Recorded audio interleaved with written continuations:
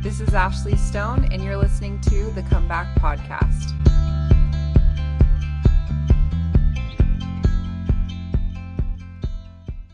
Erin, I am so excited to have you on the podcast. When you emailed me, I read your story and I was kind of like, what you went through, I think so many people could relate to.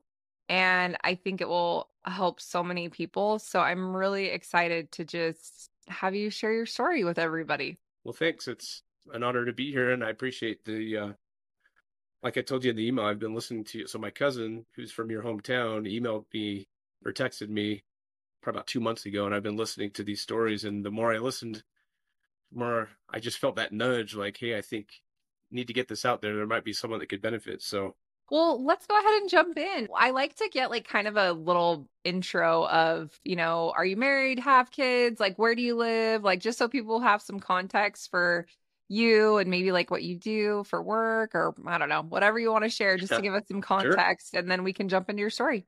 Yeah, for sure. So I've been in Colorado for 2 years, just south of Denver in the Castle Rock area, if you're familiar with that. We lived in Washington in the Seattle area for 18 years, where I met my wife, and that's all part of this story. We have 4 kids. Our oldest she's going to be 15 on December 31st. Three girls and one boy. So our son is 12, and then we've got 10 and 8-year-old daughters as well. For work, I've been doing business development, sales my whole career. So So that's what I do. cool. Yeah. Well, let's go ahead and jump into your story. I grew up in Idaho, if you're familiar with Burley, Idaho. Do you know where that is? I Um, think I actually do know where that is. Is it not too far from Utah? yeah, it's pretty close to the border. Okay, yeah, Yeah, I've about I've 40 been to minutes. Burley. Okay, cool. Yeah. Most people have driven through there, Driven gas through. Yes. station or something. Yes. Yeah. So I grew up on a farm there. On my dad's side, very long and lengthy history of being members of the church, going back to Edward Partridge, who was the first bishop of the church, who met Joseph Smith and got converted and the whole thing. And so that's a very long and devout kind of line of membership in the church. My mom, she was a convert to the church. She went to Rick's, and that's where my parents met and grew up on the farm that my grandpa started next door to him. Mhm. So growing up, we were active members of the church. I was baptized when I was 8. On the surface, everything looked great. We're four kids, myself, my brother, and my 2 sisters. We're showing up to church every Sunday, and everything looks good. But behind the scenes, there was a lot of turmoil. My parents, they fought a lot. I'd stay up at night worried, listening to them fighting, and it got pretty escalated sometimes. At least in my kids' mind, it was pretty heated.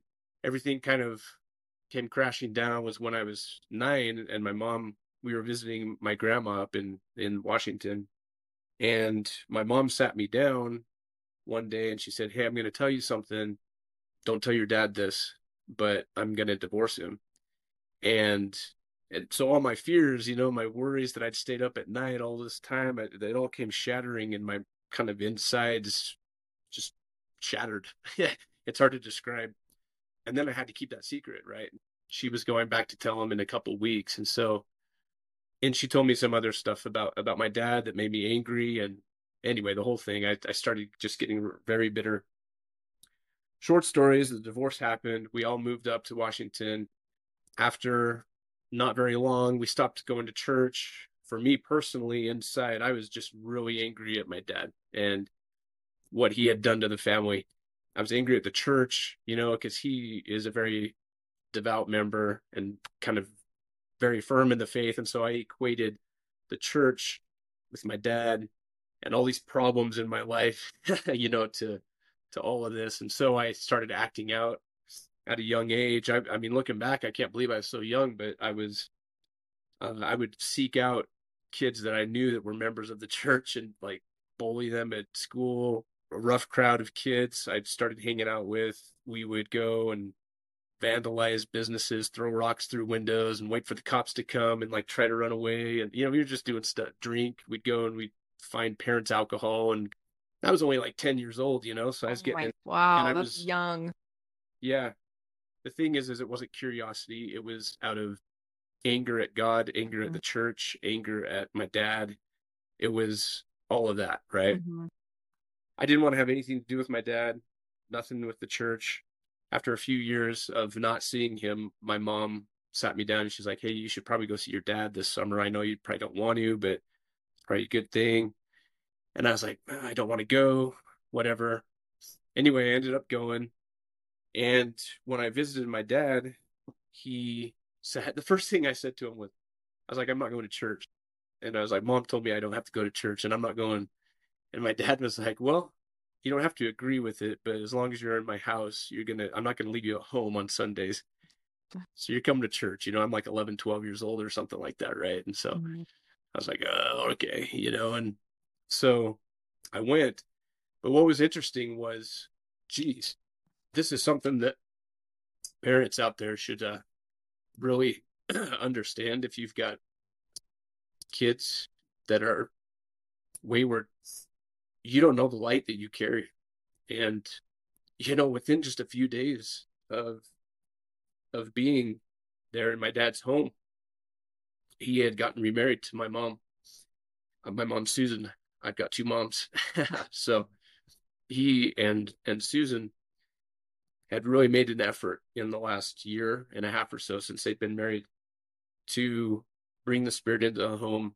My dad's goal was to the mistakes that he had made, he wanted to totally rectify those.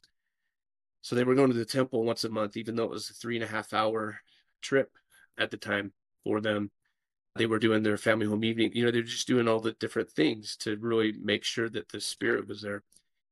There was one morning when I was sitting at the table with my dad, all of a sudden it dawned on me. I recognized the spirit. I'd been baptized and I'd received the gift of the Holy Ghost, and it was like the first time that I'd actually recognized it, what it was. And I'd been away from it for a few years and rebellious. And all of a sudden I felt that. And I said, "Dad," I was like, "I want to live here." I was like, I need to move back." And my dad stopped and he like put everything down. He's a good cook. He was, making breakfast, probably cinnamon rolls or something. And he got emotional and he was like, it's kind of like Alma in the scriptures where he's praying for his son. And he just kind of broke down and he just told me that his prayers had been answered, you know? So that was a hard thing too, because as I prayed about it, and it's miraculous, but a vision was given to me at a young age, and the Lord showed me two pathways. And he said, if you go back, you're not strong enough to be able to withstand what you've been doing, to leave your friends, to do this. And 4 years from now, this is where you're going to be. And I saw just a mess. And then I saw the other path. If you stay in this protected environment where you can kind of be incubated and nurtured in the gospel, well, this is your path. And I knew, and I'm glad that God gave me that vision, because I felt it in my heart and I saw it in my mind. And I knew at a young age I had to make that choice. I had to drop my friends. I had to quit communications and just kind of cold turkey, just start over. So I did that, and I didn't even go back from my trip from my dad. And it was a hard thing because my mom, she's confused, right? I'm telling her on the phone I'm not going back, and we're going back and forth for 2 hours, and it's a whole conversation escalated to the point where she said, "Well, we can't talk anymore." Mm. And as a kid, I took that as, "I don't want to talk to you ever again," type of a thing. And then my heart shattered and broke, because my mom had just, in my mind as a kid, my mom had abandoned me and rejected me and said, "Hey, if you're going to go back to the church," and that's a whole story of, she left the church, and looking back, she was just being a mama bear. She felt like the church wasn't a good environment. There were things that were not right with it, but I knew through the spirit that it was true. And I knew it was right, and I knew it was good for me. So it was hard, and I had to make that choice. Do I leave my mom and go this way and accept the church and rejection? And so that's what I did, just because the spirit was so strong. I knew it. Years later, I should say this, years later, when I talked with mom and being an adult now, I can understand where she was coming from, and I'm 100% sure that she didn't say, "Hey, I'm never going to talk to you again," you know. But as a kid, that's how I took it. Mhm. I should definitely say that in her defense. It's funny when So, we look back as parents, and we look back at what our parents did, and it's interesting because they're just figuring it out as they go, just like we are. And it's interesting to look back at the decisions that our parents made and see like, okay, they were doing the best that they could and doing what they thought was best. oh yeah, for sure. Well, and that was part of later on the healing process. It was, maybe I'll talk about that later with how I was able to build a relationship again with my mom. But yeah, and being a parent now, I know. Yeah, I wonder what things I've said Yeah. Oh yeah. will come back and bite me. Oh my gosh, I feel the same way. But yeah, so I mean, so I did that. That was hard, but I pushed that down and put it in the back of my mind that trauma, it's kind of, I guess you could equate it to like PTSD or something, like some Hmm. big traumatic thing happens and something in your brain snaps in your heart and you just shove it in the back. Yep. And you're like, I'm not going to deal with that thing. Hmm. I started reading the Book of Mormon a lot. I just turned my whole life around. It was miraculous at a young age. I read the Book of Mormon. I'd never read Moroni 10, 3 to 5. I didn't know it was such a famous thing in the church, but when I read it, I got this huge desire to pray. And hey, is this true? Is this stuff true? And one night I'm kneeling down, I say the prayer because I'm thinking, wow, if this is true, there's a God and all this is true. There's Jesus, salvation, all this stuff. So I prayed and you hear people talk about this all the time, but for me it was like this overwhelming just rush of love just swept over me. And I was so excited. My heart started pounding and I jumped up and I was like, wow. And then I ran up and I told my dad. And in that moment, when I was like 12 or whatever, I knew I wanted to go on a mission. And that was like I was like, do people know this is in here? Like, what the heck? So that was my goal, like all through like junior high, high school was like, I got to go on a mission, and so I lived my life with that in mind. Later in high school, though, the young ladies happened. So I started making some mistakes, even though I still had that with my mission. And the Spirit told me not to do certain things. I was weak, and I kind of went down that a path that I probably shouldn't have. Cleaned stuff up and was able to go on a mission. I should say too that with the temple, I should have been looking back way more intentional about going through the temple and prepared myself for it. Like spiritual things, you've got to like spiritually prepare yourself. Hmm. And if you're out doing stuff with a young lady the night before and then you go to the temple, well, that's not the best way Right. to prepare yourself, right? And so my temple experience was actually kind of traumatic. Just all the stuff in there that was, I just wasn't spiritually prepared for it. So that was another thing I put in the back of my head was the weirdness of the temple. And went on a mission because I knew and I felt the Spirit tell me it's time to go. While I'm on my mission, it was awesome. I was all in every day, just going for it. Went to Germany, Frankfurt. It was hard. Language was hard. People didn't want the gospel. Going back to that experience, and I'm like sitting there like, well, no, you don't understand. Like while I was on my mission, I got this about a year in. I got this really strong desire to gain a testimony of the Savior. And I spent 6 months. Every morning I'd wake up a little bit early. I woke up an hour early so I could exercise and then spend about 45 minutes in Jesus the Christ and the New Testament. And I would pray every morning for like a testimony. And I would read and study. And one morning it was awesome. It happened. My companion was asleep in the other room. And I was reading over his, like the week of the atonement. And all of a sudden, I felt that kind of like what I'd felt before, this love come over me, and all of a sudden, and thoughts coming into my mind. I have this poem that I wrote back then that it all flowed out. And You'll have to share that with me after so we can share it with listeners. okay, yeah, If you're okay with that. yeah, well, yeah, for sure. Yeah, I've given this out in elders quorums and stuff for presents and stuff over the years, but man, for me, it was so personal. The words came flowing off of this. and it entered in my heart. And then at the end, I was just like, it's true, you know?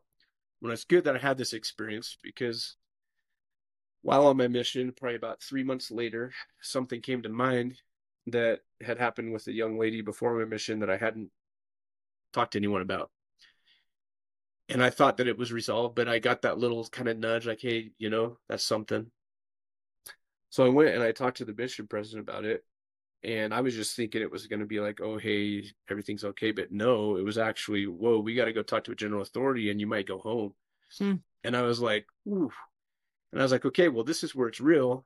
Because if what I experienced in the atonement and the feelings that I had, all right, then I'll do it. If I have to repent and if it means going home, and that's cool. I was released from being zone leader and stuff like that, as a junior companion again, and I didn't care. I was like, so I ended up not getting sent home, but I got released and all this stuff. But I was actually a whole different missionary that last year or 9 months of my mission than before because I had experienced cleansing of the atonement and I knew what it was. And so I was testifying on a whole different level. It wasn't just like book knowledge. So it's good I had that experience because when I got home after my mission, I was pretty good for about a year.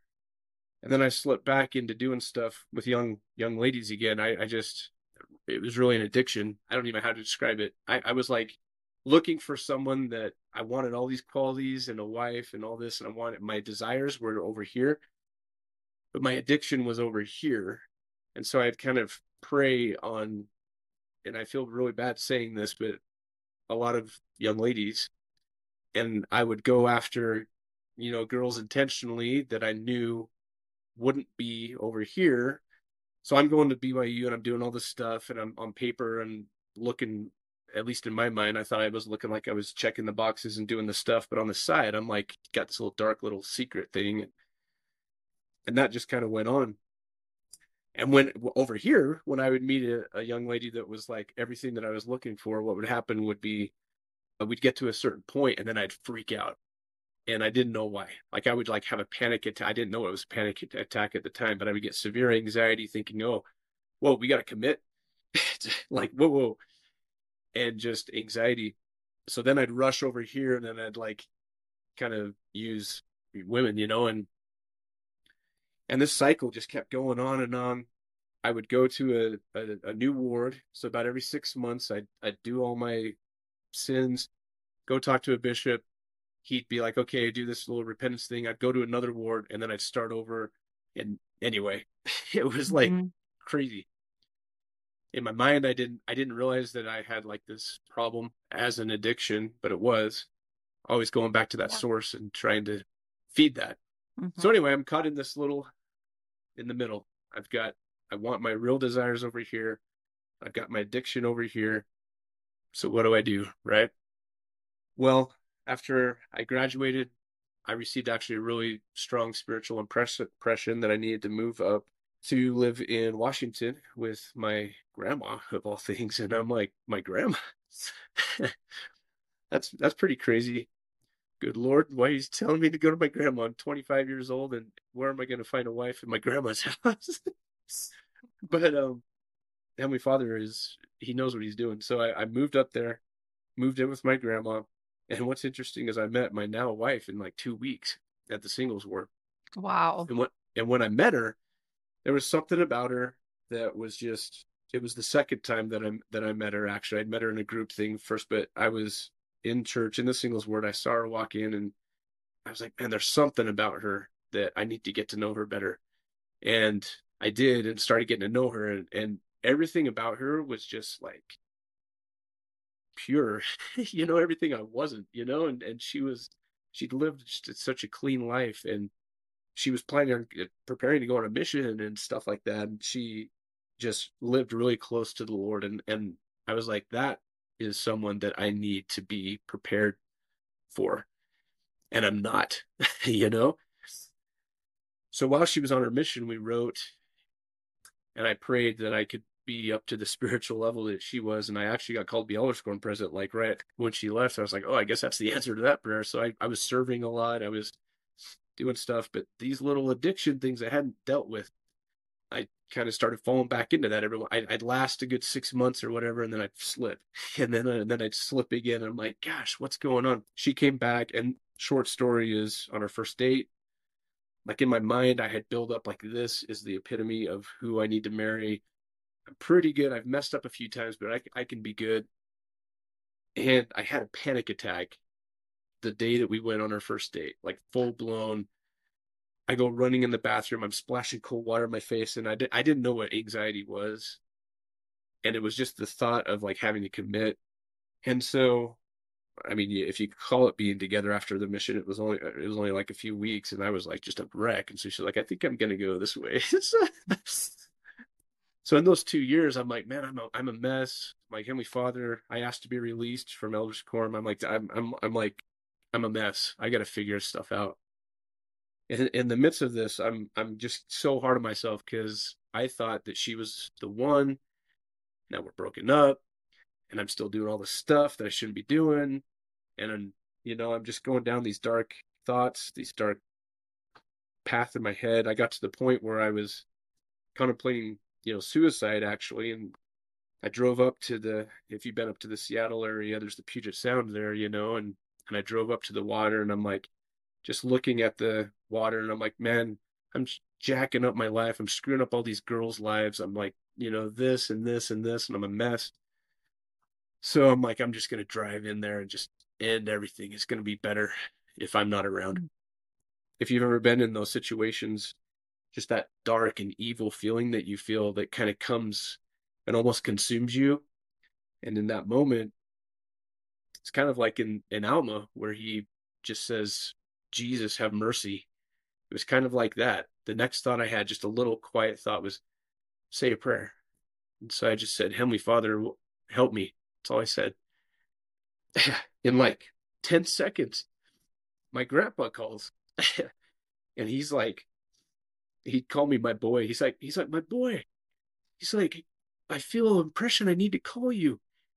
And I'm like a mess. I'm sitting there bawling I'm like, well, grandpa, and I just let it all out. And I was like, man, I feel depressed. And I'm like, no, no, no. I tell him the whole thing. And he's like, I know how you feel. He's like, when your grandma died, I felt like that. I was so, and he just related to me, and he pulled me out. So again, I knew that, for the second time through another earthly father, my grandpa, I grew up next door to him, and he's pretty much a dad. So Heavenly Father answered my prayer through a father. I'm like, okay, so God wants me to still be here. So now what, And I started just praying for answers, and it was really cool because just bit by bit, he would lead me to something when I was ready for it and in my time. So the short story is, in over the process of 2 years, I was led to an addictions recovery program. I was led to help and resources for anxiety and depression and how to deal with that. I wrote a whole book on that and my experiences with that. And I was able to learn how to treat and repent for all those girls that I'd used over the years. To the extent that I remembered their names, I was able to apologize. I was able to just repent, and feel that just cleansing. The addictions recovery thing, I got a sponsor, and I was led to that sponsor and was able to go through that program to sort of reform. I would take young ladies out on dates, and my sole purpose was to make them feel like angels. And I would just, treat them really great and take them home. And the biggest compliment was when I was on a consulting trip for work down in Arizona, and this young lady at the end, she's like, there has never been a guy that's treated me like you have before. They always just want to use me. And she thanked me, and I was like, man, thank you, Heavenly Father. And 2 weeks later, I was reintroduced to my wife, and we were married 6 months later. Since that time, it's been about 18 years or something, 17. It's really cool how God uses my weaknesses for strengths. Mm-hmm. I've been able to serve in a lot of different areas. I've been able to, when I was ward mission leader in one of the wards, we were getting a lot of people who had addictions coming and getting taught. And I felt impressed to be a part of the addictions recovery program and just volunteer there in the stake and then bring all these investigators to it. And that was amazing because I was able to, be part of the addictions recovery. So many people we had in our ward 25 people get baptized one year and Wow.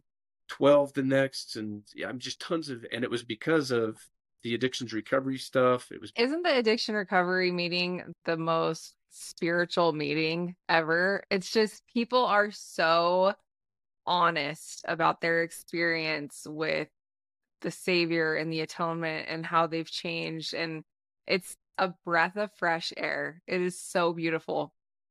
yeah, if you want to experience the atonement, you go to addictions recovery, Yep. like for sure. To experience the atonement, you don't have to become an addict. Right. Right. But that's about as low as you can get, Yep. for me, was when you're Mm-hmm. crippled by that, and he releases you from that and just shares his love with you. He's like, I don't care Mm-hmm. that you're whatever the addiction is, I Mm-hmm. don't care about that. I care about you, and I know you, and you feel that. Mm-hmm. And it's cool when you see other people, Yeah. the light turn on and they feel that as well. Right. Um, and good for them for keep coming back when you fall, and you just keep coming and you just Mm-hmm. keep coming. That's life. Yeah. So I did that.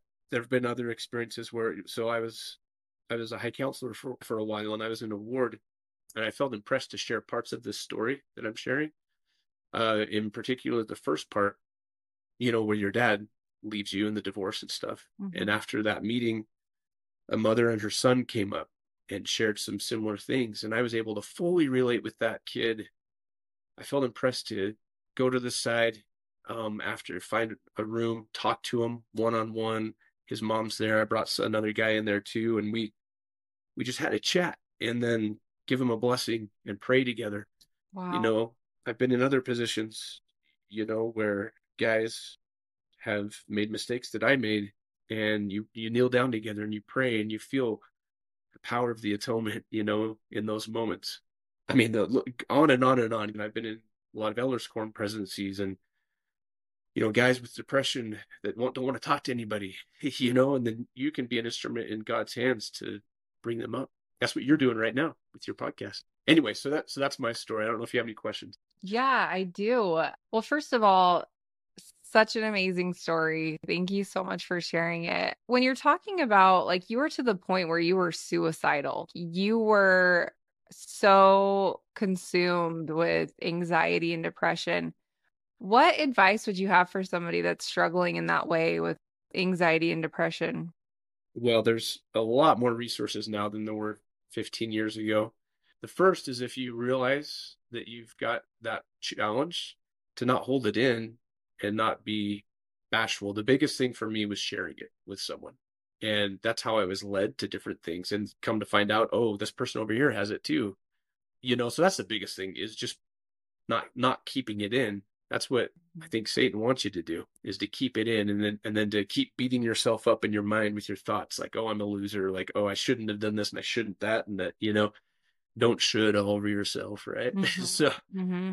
that's probably the biggest thing, is tell someone about it, and then that will lead to something else. Everyone's a little bit different with that. The way that I handled it is the way that I felt led to do for myself, and other people it's going to be a different way. But Mm-hmm. tell someone, talk to someone. Mm-hmm. Yeah, for sure. What about, I mean, you referenced your addiction quite a bit. What advice would you have for somebody that's struggling with addiction in that way? I'm sure it's embarrassing to talk about with people. I'm sure that it feels like very isolating. I mean, based on what you said, like you kept that a secret for a long time and it was just eating you up. What advice would you have for somebody that is struggling with that? Well, for me it was different phases. So in the beginning it was all pride, and it's all like, oh, hey, it's like a conquest or something, right? Hmm. And then you get your self-esteem from that.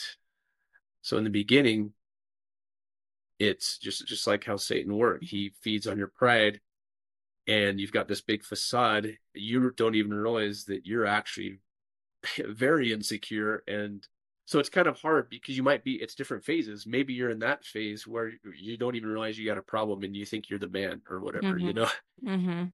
But then over time, when you start thinking about what I really want over here, and this is holding me back, then you kind of start realizing, oh, I got a problem, and that's the same thing. Like, talk to someone about it. My experience is it's better to talk with someone who knows that addiction Mhm. and talk with them. That's probably the better route to go.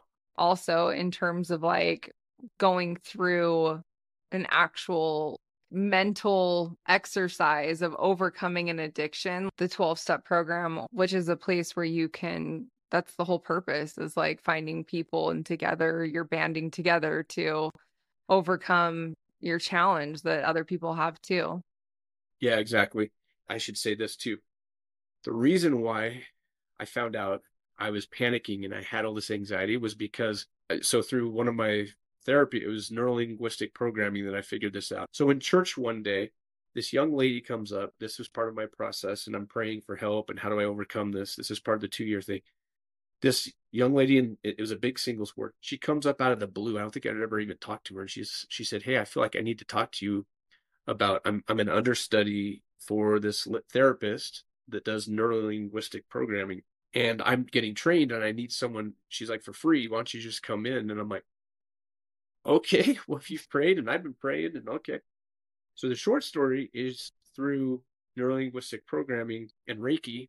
She did Reiki, and she would calm me down and then talk about images that would come. And this thing with my mom had been suppressed. The short story with that is I was able to subconsciously bring it to the surface, deal with it from as an adult, go back, forgive my mom, forgive myself, and that was when real healing began. Mhm. Uh, so this is the second thing is, man, if you're holding a grudge against someone, no matter how bad it was, and I know there's people that have had way worse things happen to them than I did. Mhm.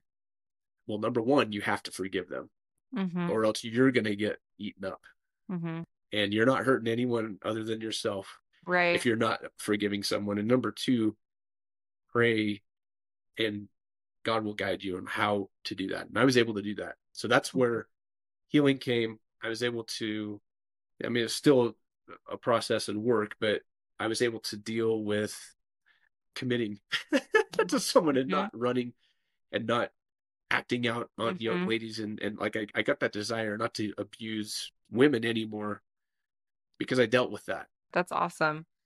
I think that this is kind of, going on in a different conversation, but my dad got called as the bishop maybe like, I don't know, 5 months ago or so. And watching him and all the responsibilities he has and all the people that go to him and all the things, when you talked about like how going to somebody else who understands, I think your bishop would probably encourage that. Like I think your bishop would probably encourage you to find somebody that truly understands, because the amount of people the bishop is talking to with so many different situations. Like I think about LGBT people that go to their bishop, and like bishops don't go through a training on how to handle every single situation that comes their way. And like they're just people doing the best they can. I think it's incredible that the church has the resources that it has to be able to help people that are struggling. I feel like in the last, maybe 10 years or so, yeah, there's a lot more resources. It's Hmm. stuff that, 20 years ago you didn't talk about, Right. like, oh, you got Yep. depression, like what? Hmm. Or whatever. And I've Hmm. seen and worked with a lot of bishops over the years that do lean on those resources, and yeah, Hmm. so I feel it's a whole different thing now than it was I 20 years agree. ago. We've come a long way, I think, as a church. Yeah. And I mean, just as a society when it comes to mental health. Yeah, for sure. Well, do you have any final thoughts before we wrap up? Anything that you want to leave listeners with? The main thing is to just God is real. He loves you. No matter what challenge you're going through, turn to him, and he'll lead you, he'll guide you, he'll send people, he'll put people in your path to save you, really, and Mhm. lead you in the right way. And then you'll be his hands as well. And it's all true. It's good. God's good. I love that so much. Well, thank you so much, Aaron, for coming on the podcast. Your story is amazing, and I know that it will help so many people. So thank you for being willing to share and be vulnerable and put it out there. Well, yeah, thank you as well. It It's good to meet you. was good to meet you too.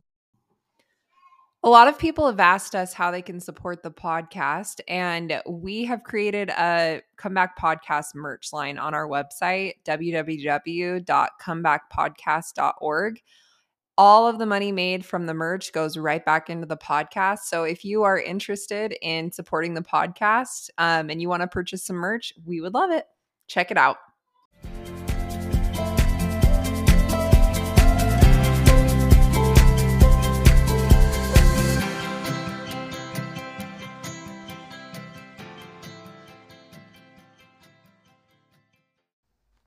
Hey guys, first off, I want to give you a heartfelt thank you to all of you that support the podcast. We wouldn't be able to get this message out without all of your help, so thank you so much. I've had a few questions come in from people that aren't on social media, so I just wanted to let you guys know that we do have a website. It's www.comebackpodcast.org. You can find all of our episodes here. There's a list of our book club selections, and you can also find us on Facebook, Instagram, Twitter, and YouTube. Thanks again. We love you guys so much.